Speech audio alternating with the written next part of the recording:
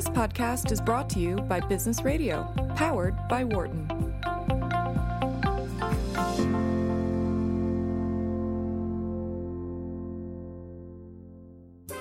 This is the Work and Life podcast, which explores how to create harmony among the different parts of life: work, home, community, and the private self, your mind, body, and spirit. Here is your host, founding director of Wharton's Work-Life Integration Project and author of the bestseller Total Leadership, Professor Stu Friedman. Morten Hansen is a management professor at the University of California at Berkeley. He's also a faculty member at Apple University.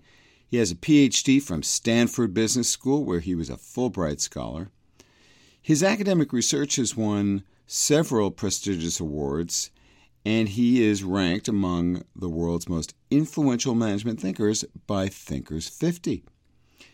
He was also a manager at the Boston Consulting Group, where he advised corporate clients worldwide. He's written a number of important books, including Great by Choice and Collaboration. But in this episode, we're going to be talking about the practical ideas gleaned from his excellent research on enhancing performance described in his really important new book, and that is Great at Work: How Top Performers Work Less and Achieve More.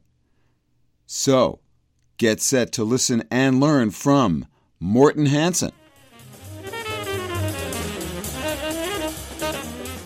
Morten Hansen, welcome to Work and Life. Thank you, Stu. Thank you for having me on your show. It's great to have you here. It really is. So I want to dive right into your study, which has debunked some myths about work and the rest of life especially, but other aspects of work. And I want to explore some of the major findings and implications for action. But first, just a little bit about the study itself, because it really is quite impressive what you've done. And it really gives heft, I think, to the implications you've drawn from it. What was the motivation for it? And in brief, how'd you do it? Yeah, I mean, one motivation was personal. When I started working at the Boston Consulting Group, I did what most people do when they are young, inexperienced, and really want to achieve. They work crazy hours. They put in a lot of effort. And I realized I was able to do good work, but I saw some colleagues not doing that, working less in many ways and doing better. And it always puzzled me, what did they do? What did Natalie do? Exactly. A colleague I call Natalie in the book. What did Natalie do? She was an incredible performer, yet she did not work the hours that I did. And I never found out. It puzzled me. It always kept, bothering me. And then many years later as an academic, I looked around and I said, well, there's got to be a lot of advice out there for how to work smarter, not harder. But what I found was an incredible number of pieces of advice, very fragmented, often not evidence. So I decided, well, I'm going to do a study, an academic study, and put it to a test. And we started with a set of hypotheses, because going to the academic literature and going to what people have said before. And then, to my surprise, or the findings show that many of them were wrong or incomplete. And so we did a 300-person pilot study first, and we did 50 interviews to kind of learn. And then we revised our hypothesis, and we did a survey instrument that we then tested with 5,000 people across corporate America. So these are senior managers, junior people in different industries, financial services, consumer goods, retail, and so on, because I wanted an evidence-based finding that could apply to many different jobs. And you also have evidence and anecdotal and otherwise from people in other settings than the corporate world, too. Yeah, so we wanted to have practical advice, and we did 120 interviews or case studies where we could deep dive and see what did these people do, either because they got it wrong or they got it right.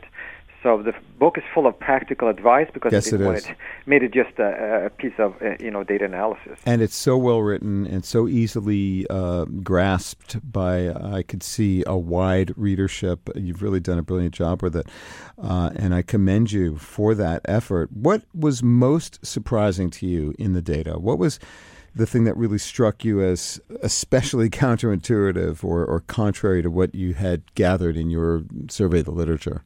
Yeah, I mean, that's a great question. And what we, I think there's a convention out there which I call the do more paradigm. And that is that in order to succeed, we want to do more. More tasks, more assignments, more hours, more objectives. And the belief is that the more we accomplish that way, the better we will perform. And certainly that's the way I approach my own job at BCG, and many others do. Millions of people around the world do that. Mm-hmm. And especially young people, right? As you were pointing out. Yeah, and I wanted to put that to the test, and if it was true, well, that is the truth, right? I was looking for the truth, not a particular bias. And what came back was really overwhelmingly that that's not what most top performers do. They do less.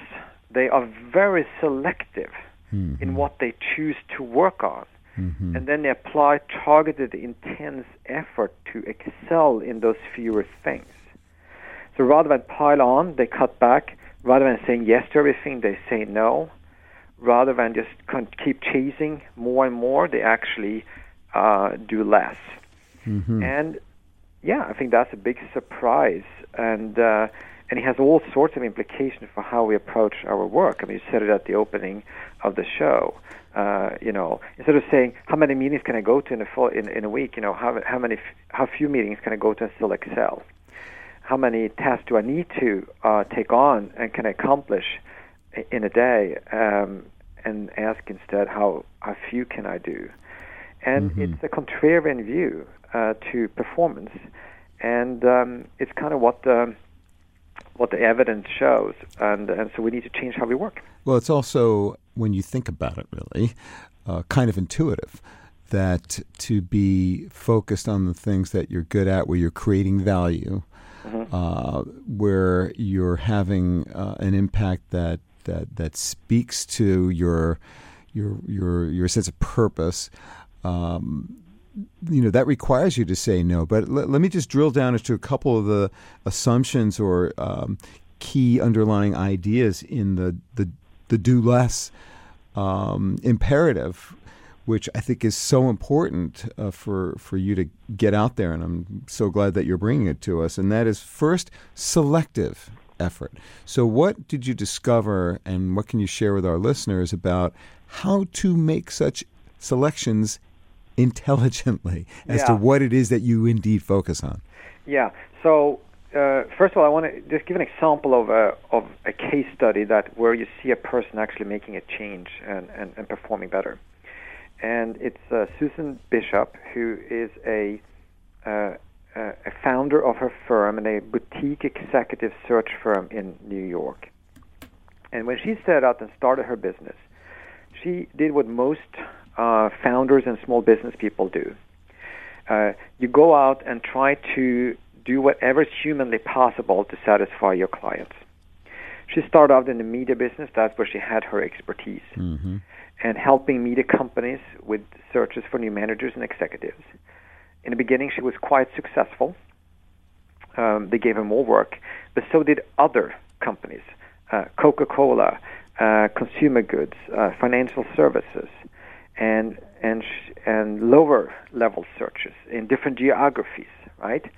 And sounds great. She's getting a lot of business. It's called expansion. We're growing here. What's wrong with this? Yeah.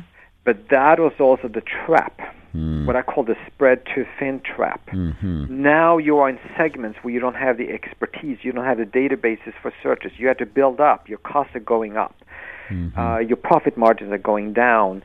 Your quality of work suffers. So you're spreading yourself thin across geography and clients groups. And as a result, her results started to suffer. Not to mention, as she reported to me, her stress level, her work-life balance was out of the window. I mean, this was just horrible. She said, I felt like pulling in 100 different directions at once. Mm-hmm. And we often work like that. And then she had an epiphany, and that was, I need to change this completely around. And she did something brilliant. She set rules for herself. She said what? Rules. Rules, yes. Mm-hmm. I mean, maybe a strategy, you could say. Mm-hmm. And it was only media firms.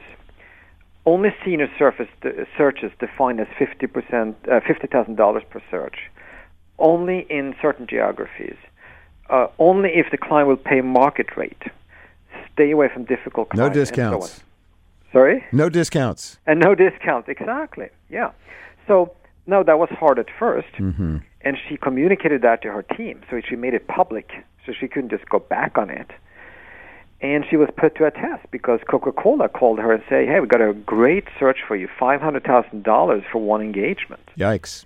How do you turn that down? And she said she went to the office, and there were two executives from Coca-Cola there, and she said, my knees were knocking again. She said that my palms I was sweating, and I was able to say, no, it's not in media. If you have some media searches for me, I'm okay, but I cannot take those. And that's saying no to a client. And you are a small business owner. You have bills to pay. Mm-hmm. You have payroll to make. But she understood that if she kept going down that path of saying yes to everything, she would ruin her business and her life. Mm-hmm. And she pulled back. And then over the next few months and next year, she started getting more media searches. She did them extremely well because that was the one thing she could now focus on. Mm-hmm. And her business turned around, and profits and sales really climbed up to the best levels ever. Do less than obsess. At tying yourself to the mast like Odysseus with the sirens sweetly singing from the shore. Having those rules. Right? That's a great metaphor that you use in the chapter describing her amazing story. So where do you find, as you're going around the world talking to people about this, where do you find the most resistance to that idea? On what do people push back when they hear you say that? Most people believe that they have to say yes to their boss, to their customers, and if they don't, they're going to suffer the consequences. And that's the belief. So, for example, saying no to your boss. Yes, I know there are many people listening right now thinking, I could never say no to my boss. Exactly. What's he talking about? So what did you learn about the high performers, about how they do that you can advise our listeners? So I believe that one of the most important professional skills today in today's hectic workplace is to say no. Because this principle of performance that we talk about here, that we have evidence for, is the idea of focusing, right? Mm-hmm. Doing fewer things and obsessing over fewer things. Now that also means that you have to say no. It goes with focusing. You cannot focus in your life if you say yes to everything. I mean, that's outside of life. If you say yes to everything in life, you are going to be completely unfocused. You're going to be spread too thin. When I was younger, I used to think I could do everything. Yeah, and then you find out. I bet you felt that way too, Morten. Right? Say it again, sorry? You find out through experience that you cannot. Life isn't like that.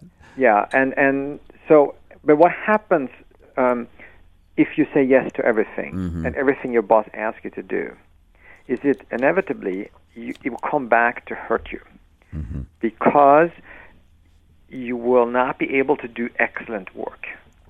Say you're working on 2 projects. Your boss comes and said, "Okay, can you take on another customer project?" You say yes. Now you're doing 3. You're spread too thin. Quality of work is going to suffer. Your boss might come and say, "Wait a minute, that presentation you gave wasn't as sharp as it should have been. You're not prepared well enough in the meetings because you didn't have the time.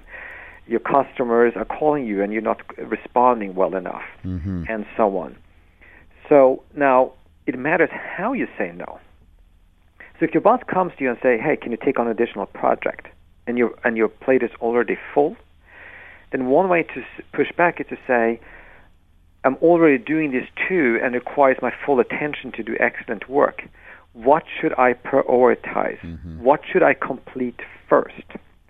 Now you're putting the burden back on the boss, and that is fair because the job of a manager is to prioritize work. No, I love it when people who work for me say to me that very question, which is more important, and it's always pretty easy to figure that out. I mean, sometimes it's not, but it usually is a pretty quick decision, and most bosses appreciate that when you give it to them. And I want to underscore one thing here. This is in your boss' interest. So all the managers listening.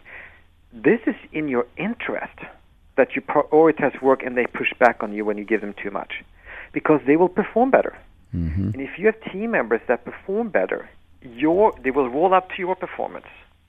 So managers will perform better if they are better able to prioritize for the staff, and if they're able to take that feedback from the staff that is asking the boss to prioritize. Well, plus more people are going to want to work for you because you're seen as a humane and intelligent manager, and you're helping them to live rich and fruitful lives as well as to perform on the things that matter most. I want to move to one of the other important insights for action that come out of your research, and that is about the notion of pursuing your passion. What did you discover about that, Morten? Yeah, if you go to any commencement speech in any university, yours or mine or any other one, probably there would be somebody on the podium, and they will tell the crowd, the graduating students, follow your passion. Do what you love. Find what you love and do that. You're not telling people not to do that, are you, Professor? Well, the problem with that statement is that what it really means to follow your passion is to let passion dictate what you should choose in terms of activities, jobs, and careers. Mm-hmm. By definition, without other considerations. What we found is that the top performers approach this differently. They first ask a question around purpose. What can I contribute? Now, passion and purpose are actually very different concepts. Explain. Passion is about what excites me, what gives me energy, what the world can give me. And it's almost a hedonistic quality if you think about it. Mm-hmm. Purpose, it is what I can contribute to my company, to the world, to society, to my customers. It is what I can give the world. So, now, ideally, you would like to have a job where you have both. Mm-hmm. Where work is infused with passion, that's something that excites you when you go to work, and where you have a strong sense of purpose, that what you are contributing is meaningful.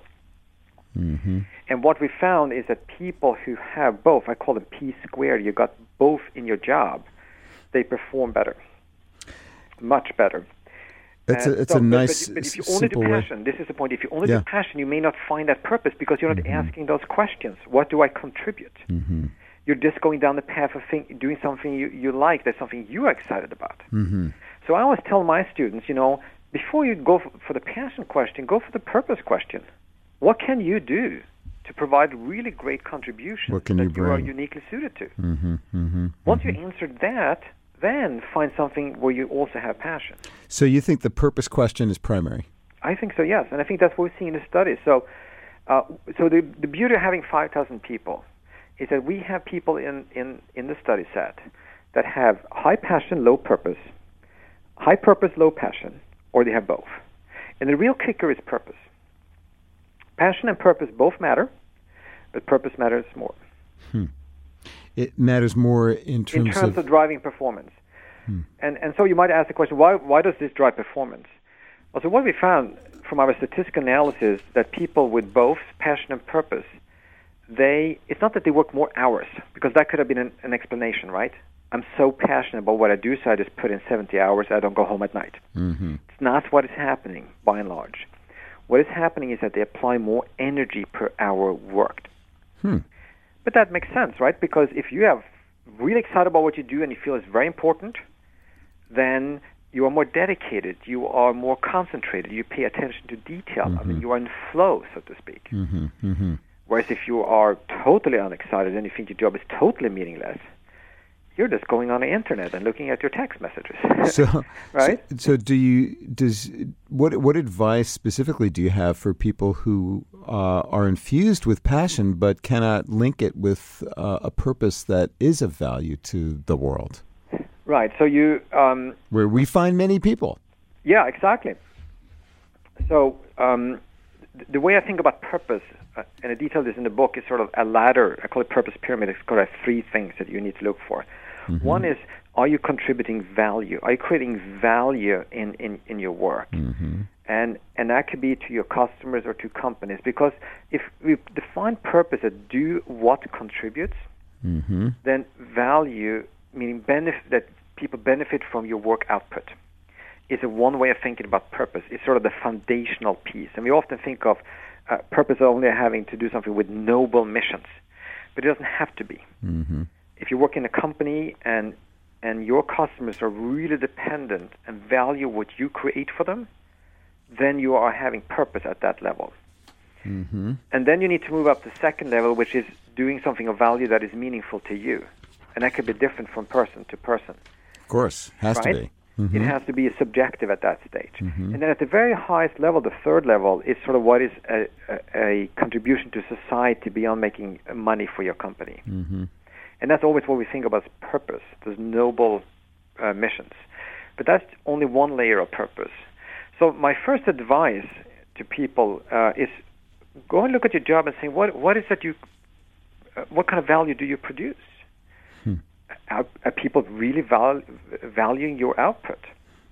And what we found in research, which is pretty amazing, lots of people produce lots of things of little value. How do they know that? How does one? What's your best advice for how one could discover whether or not indeed their output has value? Yeah. So this gets to this other part of the book, but it's an important finding, which is the way I define value is the benefit of the work that you produce, and its kind of benefits to others. And let me just illustrate with a quick example to illustrate this subtle but important point. We came across this guy who was running a logistics function in a warehouse, and his job was to ship these industrial products out of the warehouse to the customers. He was tracking one key performance metric, which was the number of times the shipments left his warehouse on time. Makes sense, right? Mm-hmm. He was measured on that. That was the boss had set as the objective. And he hit that an impressive 99% of the time. Then they served the customers. And the customers complained that only 65% of the shipments arrived when they needed the product. Mm-hmm. In other words, a third of them were too late. But he was not tracking that. He was tracking when they left his warehouse, when the trucks were going out, not when the customer needed it. And that's the difference between tracking an internal metric and a value metric for your customer. Mm-hmm. So you got to get the right data. Yeah, so we have so many wrong metrics. So you could argue he didn't create much value after all, this guy. He probably thought he was doing an incredible job. So how does one find that out for oneself? Right. So I think the first thing you have to ask in your job is, what value are you creating for the beneficiaries of my job, for your customers, or for internally if you are a human resource person, for example, and ask that question. And then to find that out, you might go and ask them or find out what is it they value or the things that I actually create. So by doing that analysis and candid discovery about purpose and passion, you're likely to be smarter about what to select. We only have a few more minutes, and I want to get to obsession. So tell us about why do less is part of the equation and obsess is the other part. Yeah. So I think we got the whole idea of focusing wrong. We think about focusing in terms of choice, that we should choose a set of priorities. And in our data, that's just one half of the strategy. The other one is that you also must obsess, going all in, paying attention to all the details, going the extra mile, making every possible effort to do excellent work, prepare extremely well for every presentation, for every meeting. And that kind of obsession you can only do if you're doing a few things. But what we found, and this is an important thing, if you want to be a top performer, it is not enough to focus just to choose a set of priorities. You also must obsess over those few things. Because otherwise you have no advantage over colleagues and competitors who are actually doing more things. Because after all, they're getting more stuff done, right? But you are not. So your work needs to be so much better. And that's the obsession part. And I chose that word deliberately. It sounds a little harsh, doesn't it? Yeah, it does. Right. And I know that I personally have been, abused by people who think you're being too obsessive about the details on this. And I'm saying, yeah, but it has to be great. Exactly. that devotion to detail, for example, is a sign of obsessing, right? You shouldn't have any typos in your presentation slides, for example. How do you deal with those colleagues who say, it's good enough, Stu, let it go? Yeah, it's good enough is is good enough, but it's not great at work. All right. So I have about 1,000 more questions for you, Morten, but unfortunately we don't have time for all of them. But let me ask you two more really quickly. One is, what does all of this have to do with having a life that is rich, full, and, as most people say, balanced, but I would say as in harmony? Yeah. So, this is right into your area of expertise, Stu, but I ask a final question. Okay, so if people are mastering these 7 work practices that create great performance, what does their life look like? Mm-hmm. And so I have the final chapter in the book is addressing that question. So we ask 3 questions around work-life balance, job satisfaction, and burnout. Mm-hmm. And by and large, the people who master these practices are reporting better conditions on those 3. Mm-hmm. And there are a few caveats there. I mean, if you're obsessed so much that you don't think about anything but work, you're going too far on the obsession. You need to hold back a little bit. Mm-hmm. But beyond those caveats, our findings suggest you can be a great performer in your career, in your job, and you can have a life at the same time, a rich life on the outside. It is possible to have both. I know this is your area of expertise. You know much more about this than I do. Well, you're adding to my knowledge base for sure. But I'm sorry, finish your thought. No, that is what our data, that's the evidence in our data. I am finding the same thing in my 30 years of work and practice in this field that, through other means, discovering that essential truth, that selective attention to the things that matter to you and to others helps you to have a sense of calm, really, in the face of all the intense pressures that we all face. Last question for you. I've been asking all my guests this question in 2018 because it's something that I think is important for all of us to think about, and that is compassion. How does compassion, the idea of compassion, fit into your work and your life? How does it play out for you? So, to me, the reason I did this study, the reason I'm doing this kind of work is that I really want people to work better and have a better life, and to help millions of people around the world to do that. That is kind of my mission. And I care for those people who are ruining their work and ruining their life. Mm-hmm. And I think we work in so many wrong ways today, and we got to fix that. And that, to me, is so important. Well, you have made a substantial and significant contribution toward that purpose with passion, Morten Hansen. And I'm really grateful to you for doing that work and for sharing it with our listeners. Yes. So how can people find out more about your great work? Yeah, the best place is to go to my website, which is www.mortenhansen.com. That's MortenHansen.com. And then we have some additional resources. We also have a quiz that if you want to see how you stack up against the 7 principles, you can take it. It's a reduced version of the big survey instrument, but it doesn't take you more than 5-10 minutes. And we give you a comparative score to the big data set. Cool. And I'm sure that sparks further inquiry and interest in how one can learn the principles and practices that you describe so well in Great at Work. Thanks again, Morten. Really appreciate you being a part of the show tonight. Well, thank you very much.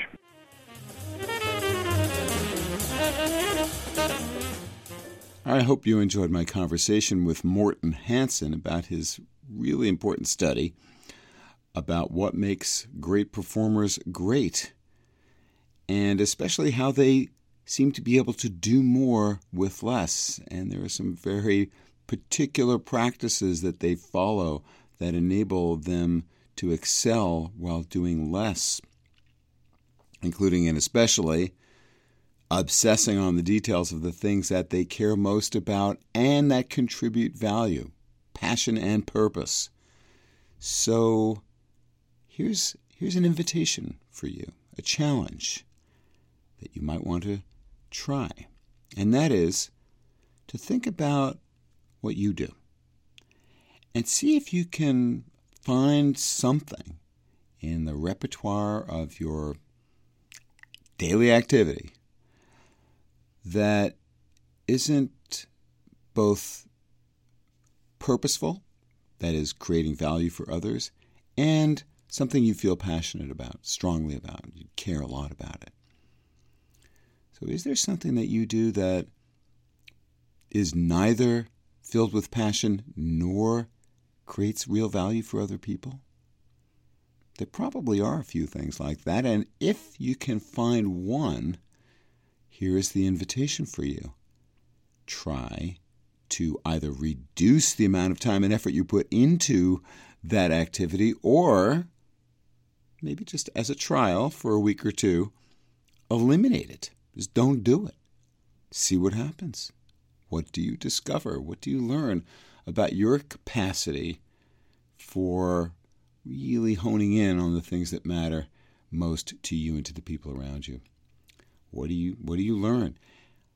I would love to hear from you about that. You can write to me, friedman@wharton.upenn.edu, or on Twitter, @StuFriedman. And if you've got ideas about people you'd like to hear about or from on the show in conversation with me, send me those ideas as well. I've gotten some great suggestions from people, so join the chorus. I'd love to hear from you as to who you think would be interesting to learn about and to draw wisdom from in this conversation here on Work and Life. Again, it's friedman@wharton.upenn.edu.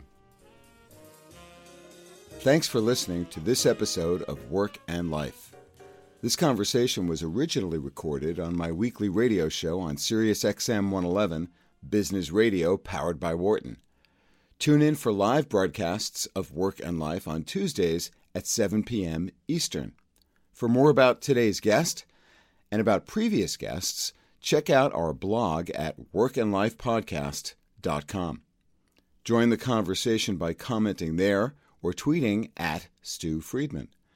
And for more ideas and tools for creating harmony among the different parts of life, check out our website, totalleadership.org, and my book, Total Leadership. Be a better leader, have a richer life. If you like this podcast, please subscribe and share it with your friends, family, and coworkers. Until next time, I'm your host, Stu Friedman, and I thank you for joining me. For more insight from Business Radio, please visit businessradio.wharton.upenn.edu.